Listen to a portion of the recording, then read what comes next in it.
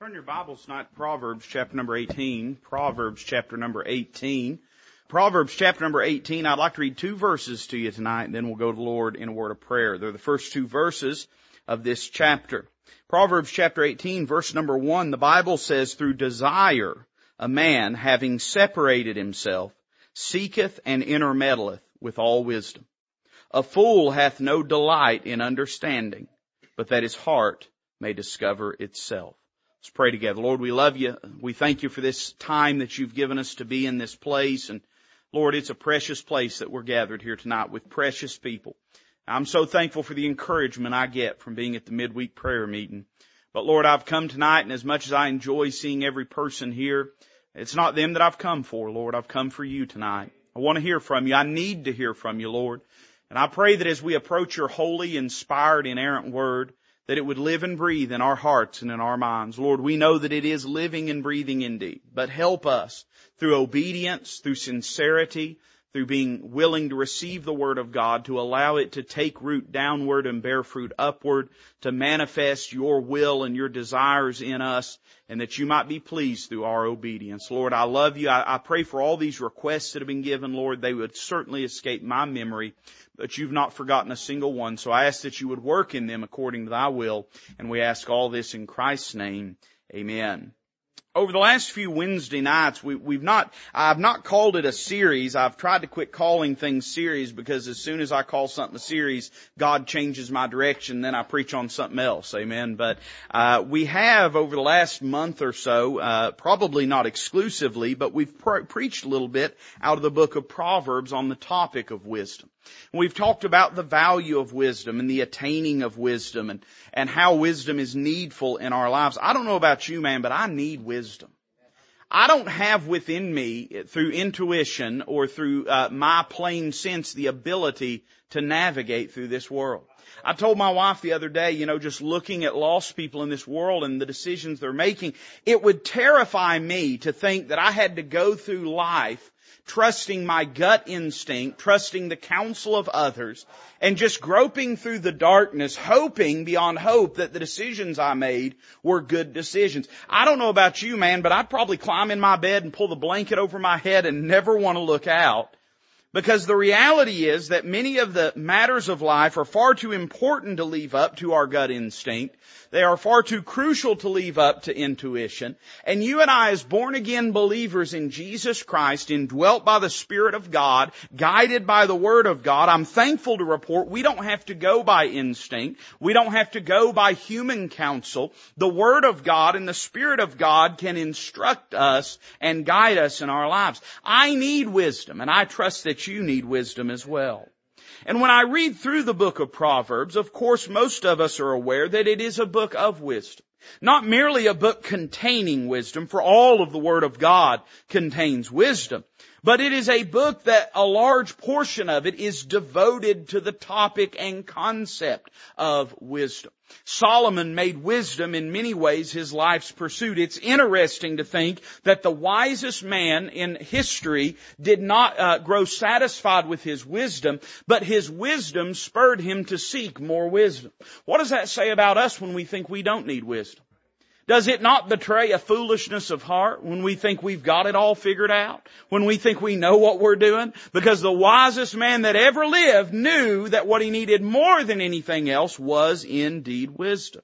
And so through the book of Proverbs, he deals heavily with this concept, this topic of wisdom. How would we define wisdom? Wisdom is not merely knowledge. It is not merely education. I would probably define wisdom as the spiritual application of knowledge to our lives. What I mean by that is taking what we know to be true from the Word of God and applying it appropriately in our lives in a spiritual sense. Not meaning spiritualizing away the truth, but rather applying it to our spiritual life. And I will tell you this, whatever other wise decisions you make in your life, if you've not applied wisdom to your spiritual life, then all those other things are of no import.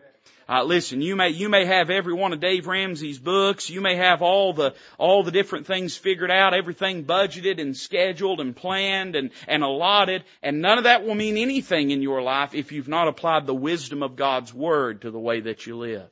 And so the book of Proverbs deals with this topic of wisdom. But there's a phrase in our text tonight that when I read it jumped out at me. And I think it deals with maybe an aspect of gaining wisdom, maybe a concept in pursuing wisdom that I think often, particularly in this information glut that we live in today, is often neglected. I want you to notice verse 1 with me. Through desire a man, and notice these next three words, having separated himself, seeketh and intermeddleth with all wisdom.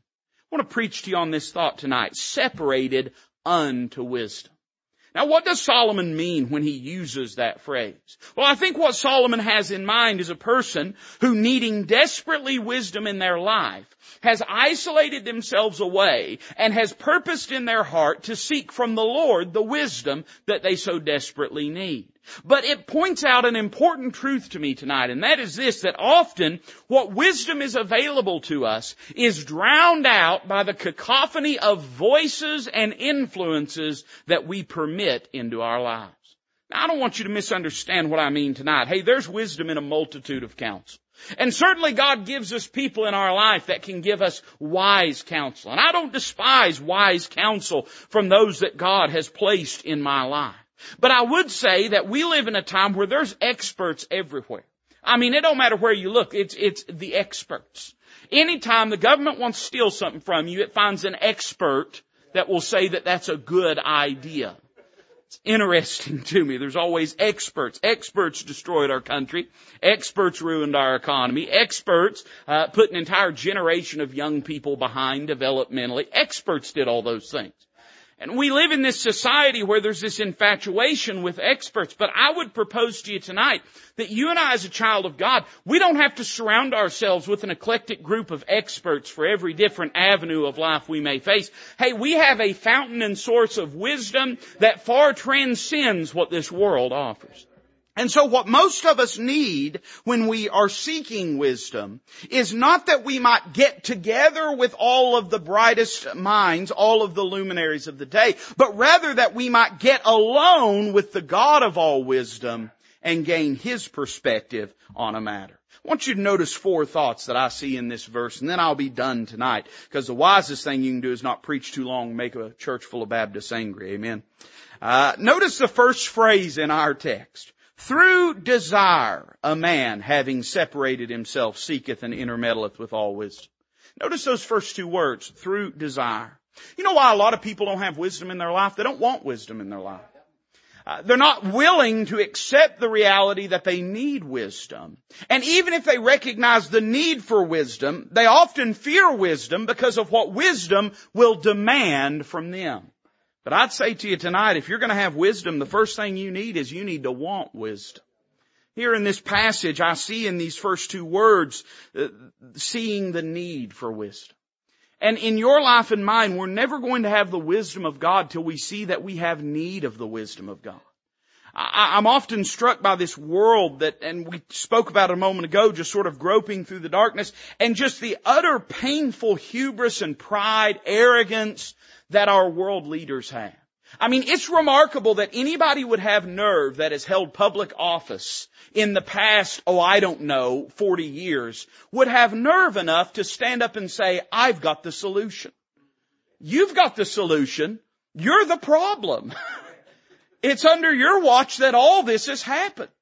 And think about the arrogance when the country is literally falling to pieces for somebody who has been a part of that for so long to stand up and say, oh no, I've got the answer. I know what the right thing is. Now, that's a real easy thing for you and I to amen, because we all hate politicians.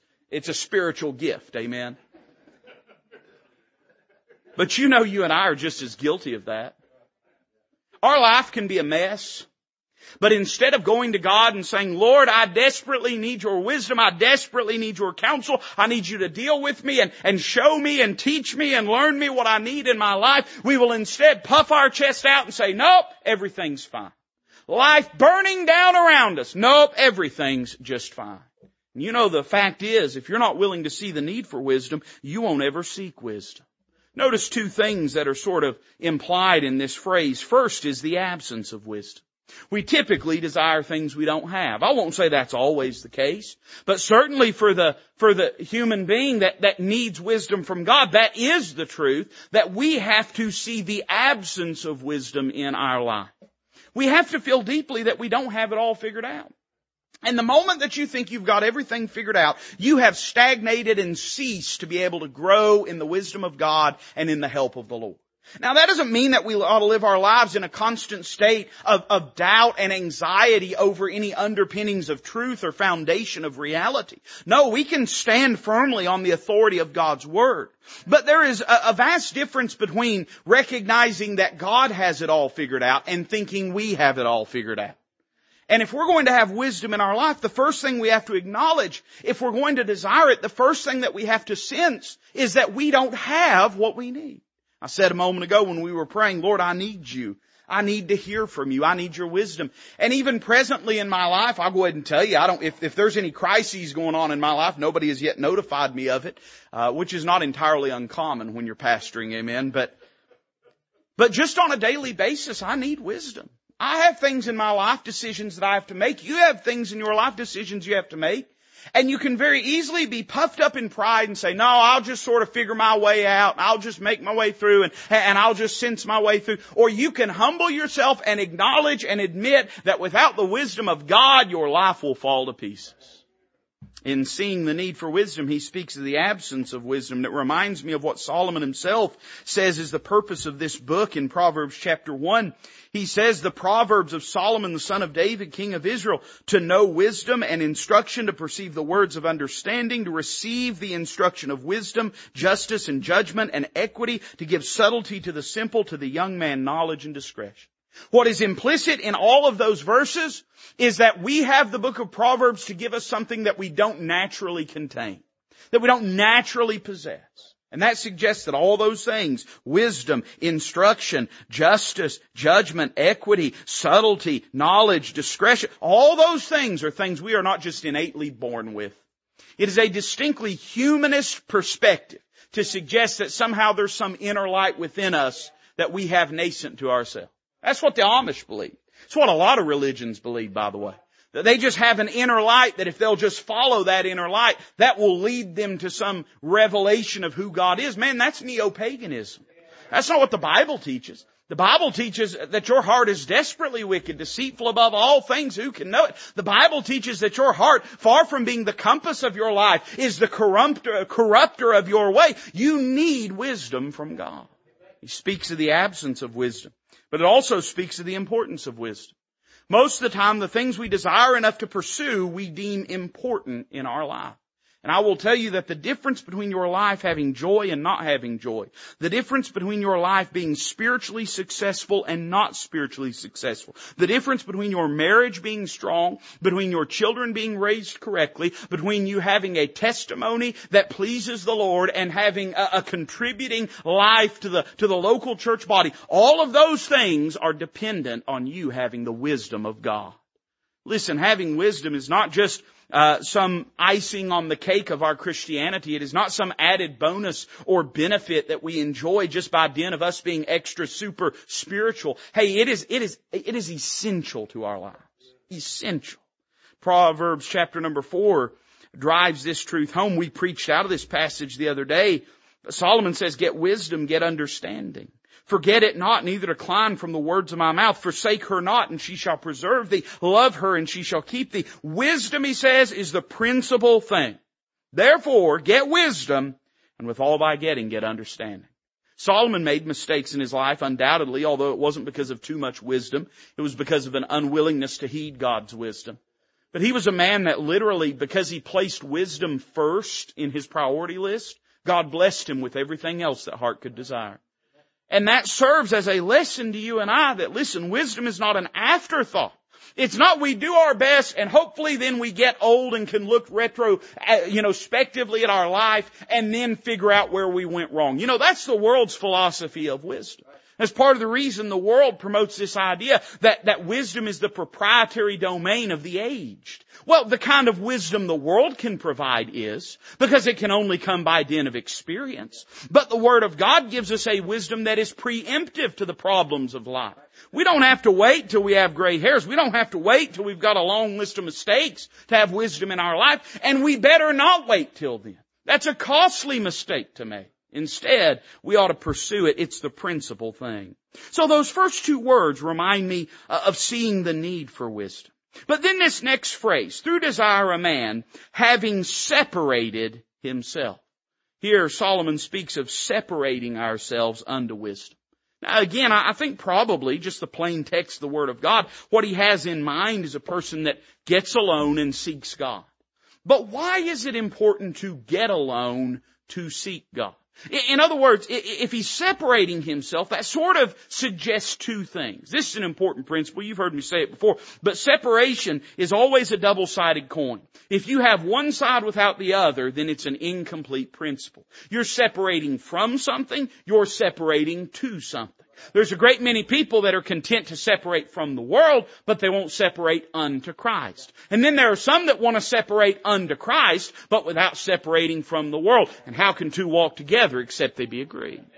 So separation always has two aspects, and it is just as damaging to ignore the one as it is to ignore the other. So we understand what he's separating himself to. He's separating himself to wisdom or the source of wisdom. But what then, may we ask, is he separating himself from? In other words, what do you have to get away from if you're going to gain the wisdom of God? Well, there's two things that jumped out to me, and probably there'd be 20 things if we pondered on it long enough. But the first thing is real obvious to me. We've got to separate ourselves from the influence of fools. There are fools in this world. There are. And I don't know when or if I'll get to preach it, but everybody, anytime you call somebody a fool, somebody wants to quote the book of Matthew when Christ warns against calling people a fool. By the way, he's warning against calling them a fool needlessly and heedlessly, just doing it as maligning someone. He's not talking about someone that is calling someone a fool that is a fool. Amen. You say, well, what's the lesson? Well, make sure if you call somebody stupid, they're really stupid. Amen. God won't be upset at it. But it's interesting, there's several times throughout the New Testament when Christ calls people fools. You know why that is? You say, preacher, isn't that mean and unkind? No, really, for a fool, it's probably the nicest thing you could do for him. Because hopefully they will heed that and turn from that. I know that many fools won't. But there are foolish people in this world. There are people that if you allow them a voice in your life, they'll make shipwreck of your life. And some of them, it'll be because it's malicious. Some of them are just incompetent. And their incompetence spreads like a cancer. Their bad decisions will be equally bad if they're applied to your life. And if you follow their example, they'll lead you into shipwreck. It reminds me of what the psalmist says in Psalms chapter number 1. First thing he says, biggest book of the Bible. What's the most important thing God could say right out the gate? This is what he says. Blessed is the man that walketh not in the counsel of the ungodly, nor standeth in the way of sinners, nor sitteth in the seat of the scornful, but his delight is in the law of the Lord, and in his law doth he meditate day and night. We see this all the time. I was a youth pastor 100 years ago, and kids don't really change, so they're still the same today. But I used to see this with young people all the time. They'd have godly parents in their life that loved them and prayed for them. They'd have a youth pastor that loved them and prayed for them. They'd have a pastor that invested in their life. And they go to some 15-year-old idiot friend and ask their opinion on some of the most important decisions of life. How foolish is that? But how often are you and I guilty of a similar practice? You ought to ask yourself this question. Before you ask anybody's advice on anything, you ought to first ask yourself, what qualifies them to give me advice on this matter? If their life is a wreck and a mess, and let me just, before I say anything else, let me say, I'm glad we don't have to have a spotless track record to have the wisdom of God. Certainly, if a pastor had to have a spotless track record on every decision he's ever made in life, wouldn't none of us be qualified to pastor? I'm not suggesting that anyone is above reproach altogether in their life when it comes to making foolish decisions, but it should matter what the credentials are of a person that you're seeking wisdom from.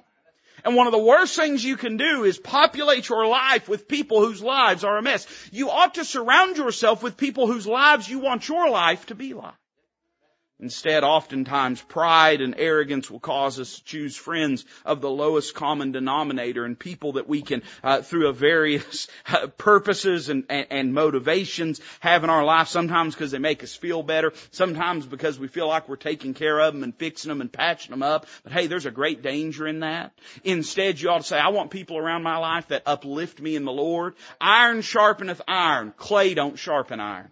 You've got to have people that have some wisdom in your life. We ought to separate ourselves from the influence of fools. And one of the first things you can do when you're seeking the mind of God about a matter is quit listening to people that don't listen to God about matters. Quit listening to people that are uninterested in what God thinks about things. Doesn't matter if they have a nationwide podcast. Doesn't matter if they've wrote 100 books. Doesn't matter if they're popular on all the daytime television shows run by all the pagans and occultists. Doesn't matter if any of that's true. What should matter to you should be, what do they do about the Lord? What's their relationship with the Word of God like? So we ought to separate ourselves from the influence of fools. But there's a second thing we have to separate ourselves from, and that's from the intuition of the flesh. You see, there's a lot of people that they would not listen to their friends, but they'll listen to, here's what they call it, gut instinct or gut feeling. I mean, I see it all the time. You've seen it. You can drive up and down the road, see churches that have stuff that intimate that idea on their church signs. Well, follow your heart, not your friends, and listen to your heart and do what you think is best. Man, what a bunch of garbage. Your flesh is wicked and rotten. Your flesh is not sanctified. Your flesh is not regenerated. Hey, one day we'll be given a new body like unto His body, but until that day, your flesh is just as lost as it was before you ever came to Calvary. Your flesh is just as rotten as it was before you ever came to Calvary. It's desperately wicked. It's hopeless. It receiveth not the things of the Spirit of God. So Solomon says in Proverbs chapter 3, trust in the Lord with all thine heart. And he says this, lean not unto thine own understanding. You see, you can't be trusting God with all your heart if you're leaning to your own understanding. In other words, don't assume you have the right answer. Go to God about the matter. Don't assume you know what is correct. Go to the Lord about the matter. He says, in all thy ways acknowledge Him, and He shall direct thy paths. Be not wise in thine own eyes. Fear the Lord and depart from evil. Don't listen to your flesh. Your flesh is wrong. Say, preacher, how do you know? Because you got the same kind of flesh I got. And mine's always wrong, and yours is always wrong. Don't trust instinct. Don't trust intuition. You got a decision to make in life. Don't say, well, I probably know what's best. Why would you think that? Have you noticed some of the decisions you've made in life? What would possibly lead you to believe that you could intuit your way through whatever this issue is? Instead, you need the wisdom of God. So he talks about separating ourselves unto wisdom. And then he says this, having separated himself, this is what he does. He seeketh and intermeddleth with all wisdom. He describes us seeking out wisdom. In other words, before we ever begin the process of seeking wisdom, we first have to separate ourselves unto wisdom. We first have to see the need for it. I need the wisdom of God. Then we have to separate ourselves, shut out all the other voices that are not godly and are not scriptural, and instead listen to, yes, godly counsel, but predominantly the Word of God and the Spirit of God and His leadership. And then once we've got our heart in the right condition, then we seek wisdom out. Now, what does that look like? He mentions two things here. First, he mentions the process, and he uses two words to describe it. Seeketh, and I like this word, intermeddleth. Now, what do those words mean? Well, the first is really obvious. It speaks of requesting wisdom. The word, literally, it implies the idea of requesting or asking for something. And the first thing you should do when you need wisdom is you ought to ask the Lord for wisdom. I say this all the time, but it's funny. We have this idea that the altar is a place for people that have messed up. Well, thank God it is a place for people that have messed up. But it's also for people that don't want to mess up. It's for people that need to get things right that have gone wrong, yes. But it's also a place for people that want to keep things right before they go wrong. And so one of the best things you can do, you say, preacher, I've got a decision to make. I don't know what to do. I don't know where to go. I don't know what to say. Here's what you need to do. You need to go to the Lord about it. And you say, well, preacher, you mean all I do is ask Him? Well, don't you believe in prayer? Don't you believe in prayer? It starts getting real obvious real quick whether we really believe in prayer when people start recommending prayer to us. If we bow up like they didn't give us any sort of solution, we obviously don't have much confidence in prayer. But the Bible has confidence in prayer. James chapter number 1 says this. Many of you quote this. If any of you lack wisdom, that's me. I'll stick my hand up. I'll stick them both up for that. Let him ask of God that giveth to all men liberally and upbraideth not, and it shall be given him. So the first thing you need to do is you need to request wisdom. You need to go to God and ask for wisdom. Lord, I don't know what to do about this situation. Man, there's situations all in this room. And I ain't trying to embarrass. I know Mike's praying about a job situation. I know there's other people praying about house situations, vehicle situations, job situations. We need the wisdom of God about those things. We don't need to just say, well, I'll figure it out. No, you won't. No more than I will. No, we need to go to the Lord and say, Lord, I don't know what to do about this decision, but I want your will to be done in my life. Guide me and show me and lead me. And Lord, if you'll do that, I'll follow you in this matter. The first thing he speaks about is requesting wisdom. But then he uses this word. I love it. He says, and intermeddleth with all wisdom. That's an interesting word. It's found 3 times in your Bible. And of the 3 times, this is the only time that it is positive.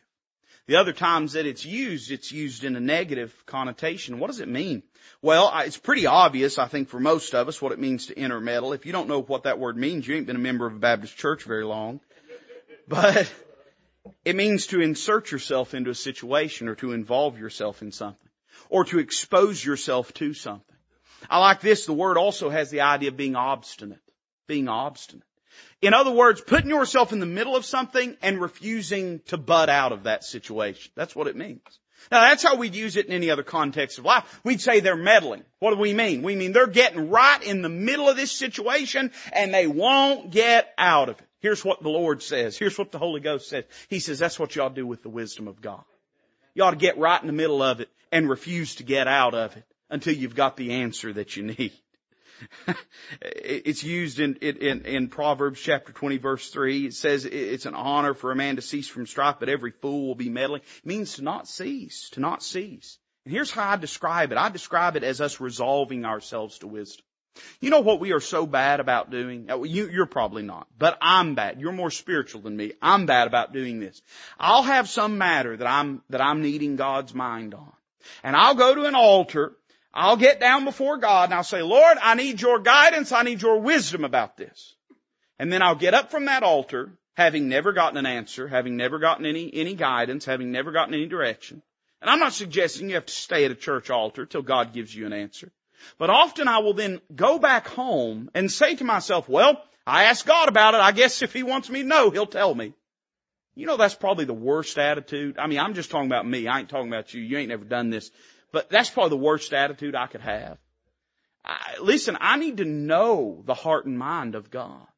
And here's what Solomon says. He says, if you want the wisdom of God, you got to plant your feet right in the middle of this matter of getting wisdom and not leave till you get God's mind about it. There have been times in my life, shamefully few of them, when there's been a matter so important to me that I said, God, I can't walk away without having your mind about it. And you know what I found? I found if I'd stay there long enough, God, if for no other reason, probably get rid of me, would give me an answer. He'd guide me. I mean, listen, isn't that the truth, the reality of the importunate woman in Luke chapter number 18 that goes to the man and refuses to leave and just keeps praying and keeps praying and keeps praying and keeps praying? And you say, preacher, are you saying there's never a time to quit praying? No, there's times to quit praying when God gives you an answer. But we're so bad to quit praying before we've got any kind of answer. We don't intermeddle. We just sort of walk by the prayer closet, wave at it, and say, Lord, you know where to find me when you're ready to tell me. Instead of saying, God, I need your wisdom on it. So here I see the process of seeking out wisdom. But then, and I said it this way, I don't know if it's the best way to say it, but I'll explain what I mean. I see the prerequisite for wisdom. And I see it in this last phrase here. He seeketh and intermeddleth with all wisdom.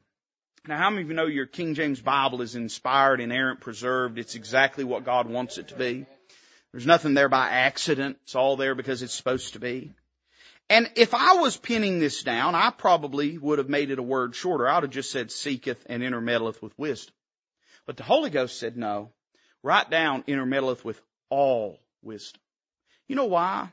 Because sometimes we want to be real selective about the wisdom we need. We want to come to the Lord and say, Lord, I got this job situation, I got this house situation, I got this car situation, I got this family situation, and God, I need your wisdom about this. And then we get frustrated when He don't answer, but here's what He's doing. It ain't that He ain't talking, it's just He ain't talking about what we wish He is talking about. Oftentimes He will Say, all right, we'll talk about that in a minute, but first, let's talk about this attitude you've had lately. Hey, first, let's talk about this thing I told you to do that you said no about. First, before we get to that, and we'll talk about it, my child, but before we do, let's talk about that sin that you've refused to give up. We want to compartmentalize away our life such that we can selectively cherry pick the wisdom from God that we need, all the while dismissing and ignoring the other areas that we need wisdom in our life. Here's the prerequisite. We need humility. We need the humility to recognize that we don't just need the wisdom of God for the things that we want the wisdom of God, but we need the wisdom of God for every aspect of our life. And if we want the wisdom of God on certain matters, undoubtedly part of the territory is going to be we don't just get some wisdom, we're going to have to get all wisdom. And we're going to have to be willing to listen to the Lord as He deals with our life. So here I see the seeking out of wisdom. And then finally, and I'm done. I don't know how many times I've said finally, but not for the last probably. Look at verse 2 with me. It says this, a fool hath no delight in understanding, but that his heart may discover itself. Now that's an interesting phrase, isn't it? In other words, a fool doesn't enjoy understanding. A fool doesn't desire understanding. A fool doesn't seek after understanding. And a fool doesn't benefit from understanding. Now, when you look at this last phrase, there's probably two ways we could understand it. Just being scripturally honest, I'll tell you both of them, then tell you my opinion. Could be what it's saying is the only reason that the fool is interested in wisdom is to learn more about himself. That could be true. The only problem with it is most of the fools I know don't want to know anything about themselves. They want to know everything about you. But they don't want to know anything about themselves. They're not interested in discovering their own heart. So rather, it could be what that Solomon is saying here is that the only benefit a fool can get out of wisdom, the only benefit a fool can get out of understanding, or the primary benefit they can get is when God exposes their own heart and shows them their foolishness. Here, I'm going to use this phrase, I see us submitting to wisdom. And he speaks about the fool's disregard of wisdom. A fool doesn't value God's wisdom. You want to know if you're a fool? Ask yourself how important having God's mind about matters is to you. If it's secondary, if it's just uninteresting to you, if it's, leave it or take it, and it doesn't really matter. If God is willing to endorse what you're doing, then that's great. But if He's not, it's not going to change anything. Then you're a fool. That's what the Bible says. You're a fool. I would say in your life and mine, we often act foolishly. We often disregard the wisdom of God. But notice the fool's deliverance by wisdom. The fool disregards wisdom, but the only hope and help he's got is to heed the wisdom of God when it's given to him. Hey, by the way, that's why we all need church. Because there's times, especially when you start to learn this Bible, that your flesh will start to learn which areas to stay away from, depending on what you're into. But we need the Word of God preached to us because often we need to be confronted with the folly of our life and behavior. You know why? Because only wisdom can fix foolishness. It's not that we're foolish so we decide to go get wisdom. It's that as wisdom is presented to us, we receive it, which then dispels and scatters the foolishness in our heart. And here's the most foolish thing you or I could do is to get the wisdom of God and then disregard it. Now, I don't know about you, friend, but I need God's wisdom. And you probably do as well. In fact, I'm going to say with certitude, you do need the wisdom of God. What do I do, preacher? Well, the first thing y'all do is ask for it. Ask for it. Some matter that you're struggling, hey, ask God about it. Some decision may be big, may be small, but you want it to be the will of God. Ask God about it. And you say, preacher, what if I don't get an answer? Well, don't quit asking Him. Instead, plant your feet in the prayer closet, in your heart, in your home, and determine that you're going to continue to seek the Lord till He gives you an answer. Let's bow together tonight. The musician's going to come play. The altar's open. That process can begin here tonight. I know for many of us it wouldn't finish here, but it can begin here as we come to the Lord and say, Lord, I need your mind about this matter. So I invite you to come, meet Him in this altar, and bare your heart to Him. Father, bless this invitation. May it glorify the Lord Jesus. We ask it in His name.